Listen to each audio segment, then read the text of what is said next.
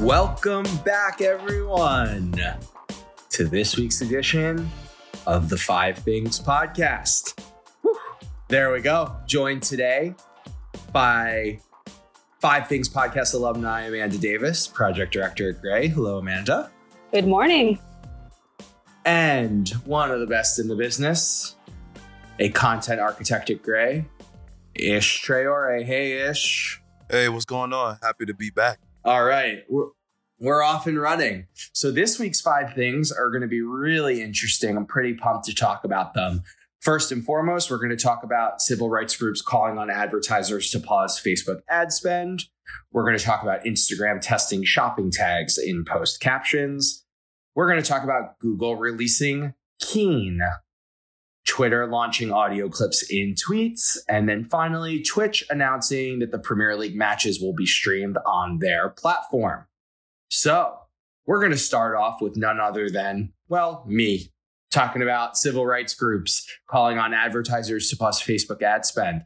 So civil rights groups, including the NAACP, Sleeping Giants, and an advertising industry watchdog group that actually we featured on our other podcast, Gray Matter, and the Anti-Defamation League, Color of Change, and a few other organizations have gone out and said that Facebook has a history of inaction against harmful content, including misleading and improperly targeted ads. So they have created hashtag Stop Hate for Profit, an effort to curb the spread of hate and misinformation by calling on advertisers to boycott Facebook and Instagram. Pretty fascinating stuff. I know we all are dealing with this on a regular basis. We are seeing this as a pivotal moment in the industry for how we are going to curb hateful, racist speech in our industry and in our society. And with that, I will open it up to the panel. Amanda, Ish, what do we think? I think this is something that's been talked about for a long time. And I just like everything else that's happening with, people understanding more about, the way that systemic racism has affected people, how, advertising and marketing can sometimes inadvertently push that forward. I think this is super exciting. I think Facebook is going to be forced to take a look at their policies and understand what they're doing to help, make sure that their platforms are feeding accurate information. I candidly am a little skeptical that it's going to last for a long time. I think it is kind of a big moment that is a big piece of conversation right now. I'm curious to see if it sticks for the long run and what Facebook does in response, whether that's something that feels a little bit surface level or there's true change coming from them. So I'm hopeful about it. I think it's a long time coming. I just am a little skeptical that it's going to get what it needs from that change.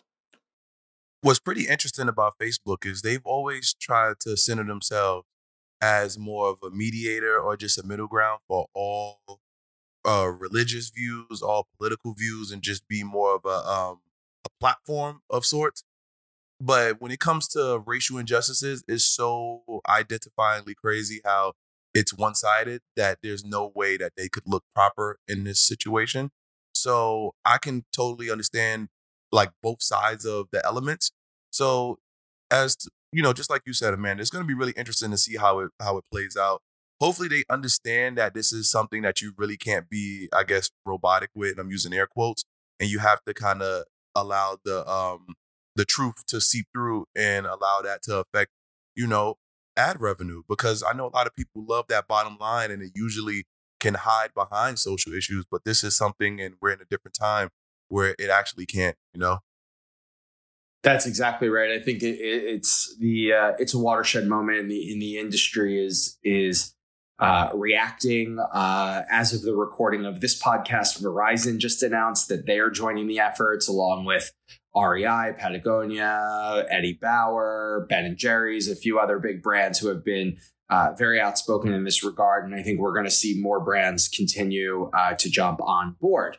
Moving forward to our second thing, we will have Ish talk to us a little bit about Instagram testing shopping tags in post captions. So Ish. Yeah, man, this is really going to be interesting. So everyone knows when you go on Instagram, usually with ads that are directed towards you, if you actually click in the picture, sometimes some of the items will allow you to see what the item costs, or to give you a hyperlink within Instagram to allow you to go purchase something. Now that's being done in the actual caption. And because of that, what that does is create a new e-commerce platform and exclusive for Instagram and Facebook. For me, it's pretty interesting because now it allows people to really understand what's being advertised to them from like an influencer perspective.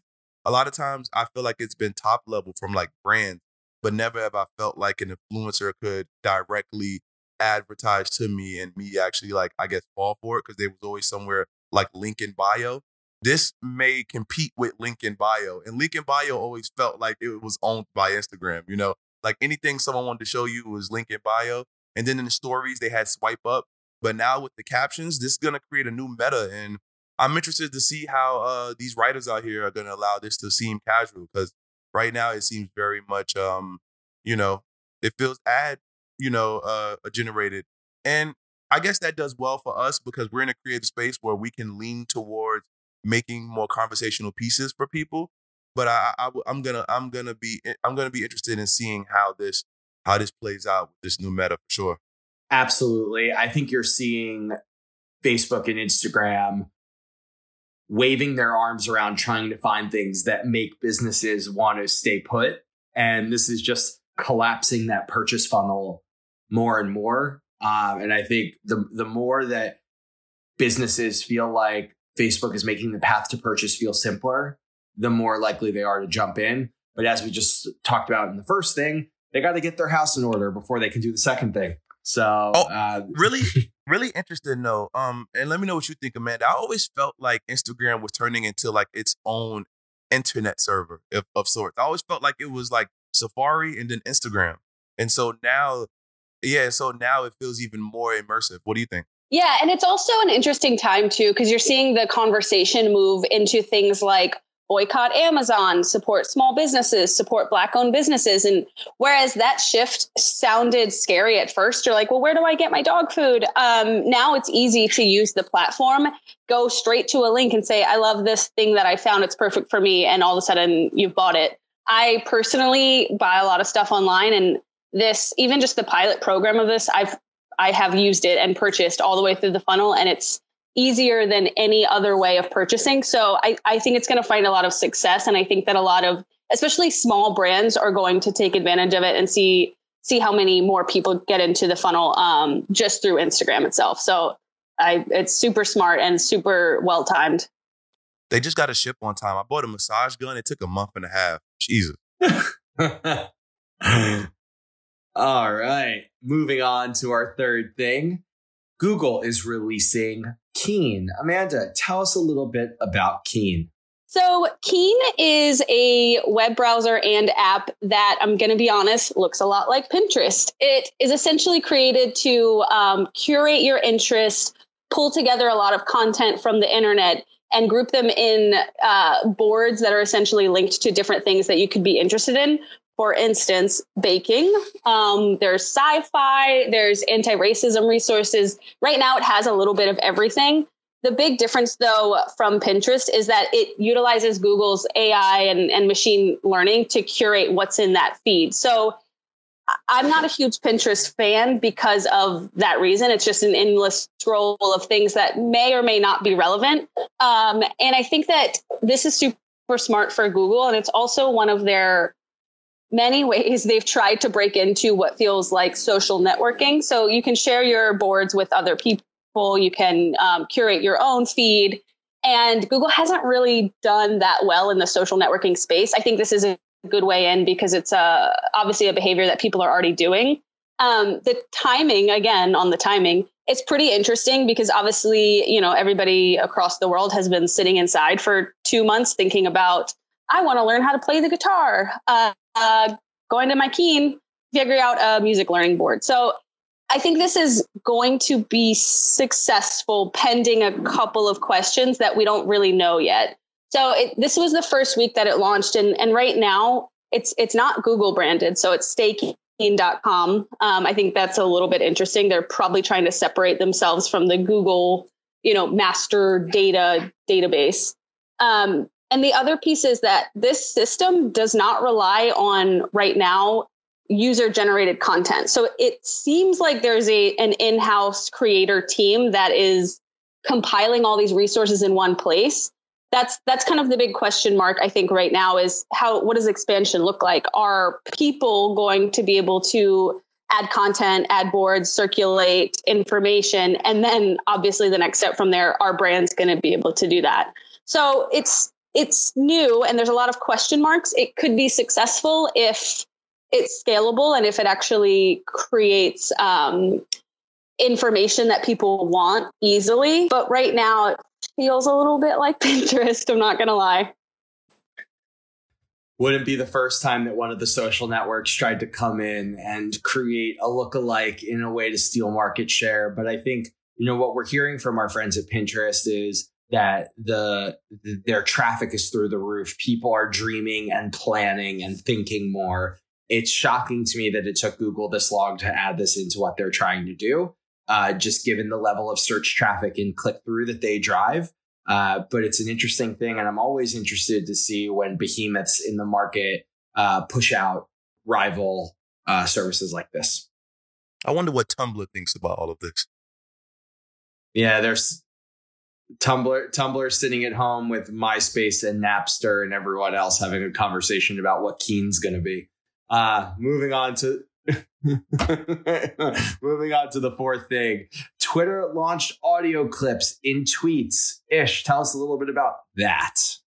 Man, this is pretty interesting to me because I'm going to go a little bit off the rails a little bit. And one thing about Twitter is always been about text. It's never been about video. It's never really been about any other form of integration other than your characters. That's why when they added more characters to Twitter, it was a really, defining moment for a lot of writers and such. So now Twitter has launched these audio clips where you can tweet your tweet and you can actually speak towards things that you usually would just just tweet towards it. What's really interesting about it right now, it's only on Apple, so it's only on iOS at the moment. I guess it will be on Android soon enough. And some people have tried it out and used it. And of course, there are some very creative people out there. And there are jobs where I guess that would help even more, especially like during these times. But for me, I've always liked that I didn't know some of these people's persona, and Twitter allowed people to just allow themselves, if they're academic, to kind of hide behind their words in a very creative manner and build personas like through that.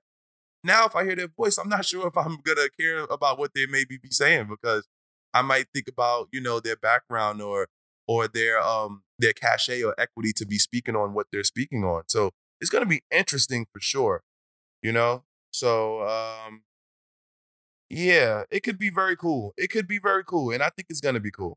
And it's also like the first time that I think a social network has responded to this general shift in the last couple of years of like audio first lifestyle. Like we have Alexa and Siri and voice notes, et cetera. And I really haven't seen any social platforms tap into that at all. Eventually, we're going to be hands off, not looking at our phones, not typing stuff in. We're just going to be saying what we want and it's going to show up in front of us. So audio first lifestyle, as we talked through on a podcast, I think is a really interesting technology that it's breaking into. So it could become content series. It could become a podcast hub. There's a lot of possibilities that will show up and very interesting. And I will say slightly unexpected. Yeah, I think it's highly. Oh, sorry, Ish. Go ahead, bud. No, I was just going to make a terrible joke this morning. I was going to say that this is definitely going to be something that you're going to be able to utilize and blast us off with any content that we do moving forward. You're talking about me? Yeah, you have a great voice.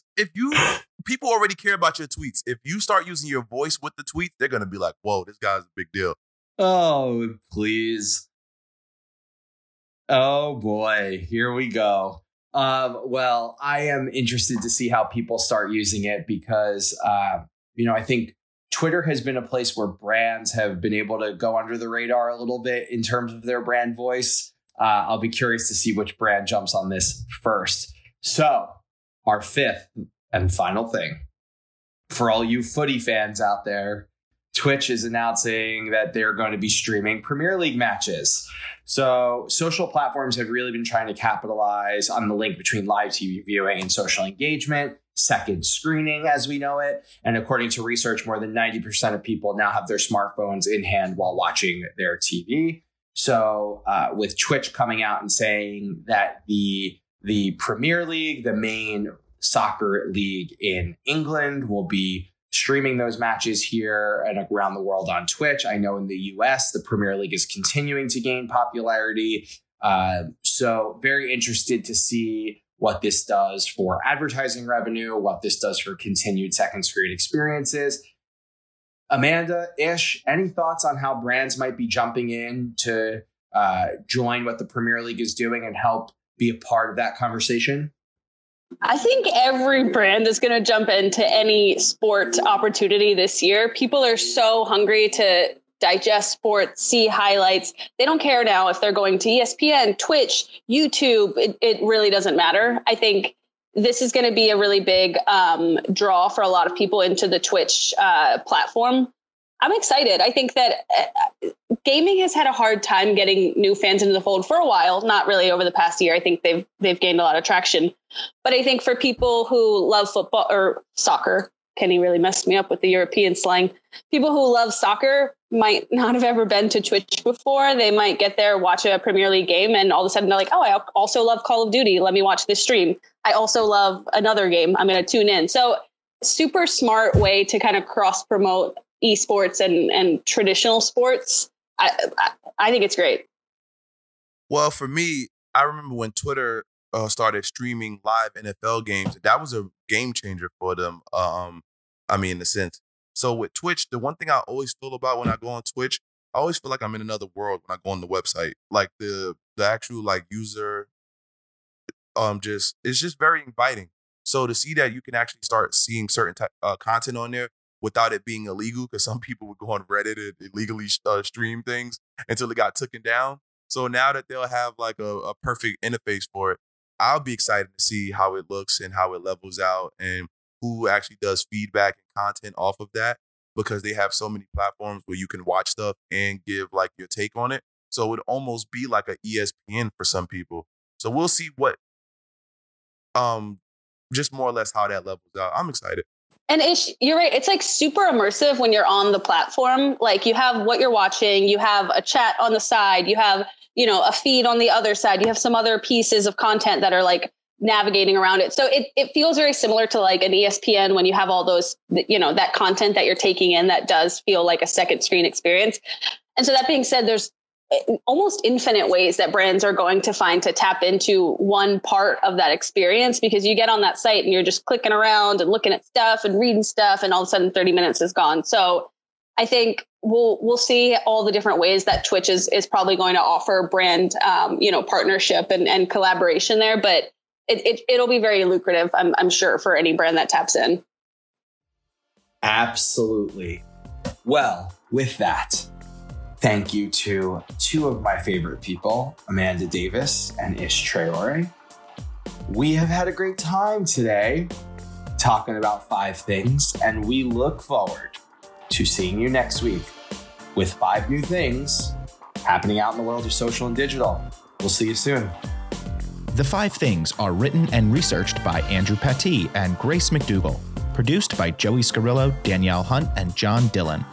Additional support by John Jenkinson and Christina Hyde. Gray is a global creative agency whose mission is putting famously effective ideas into the world. Check out more at gray.com.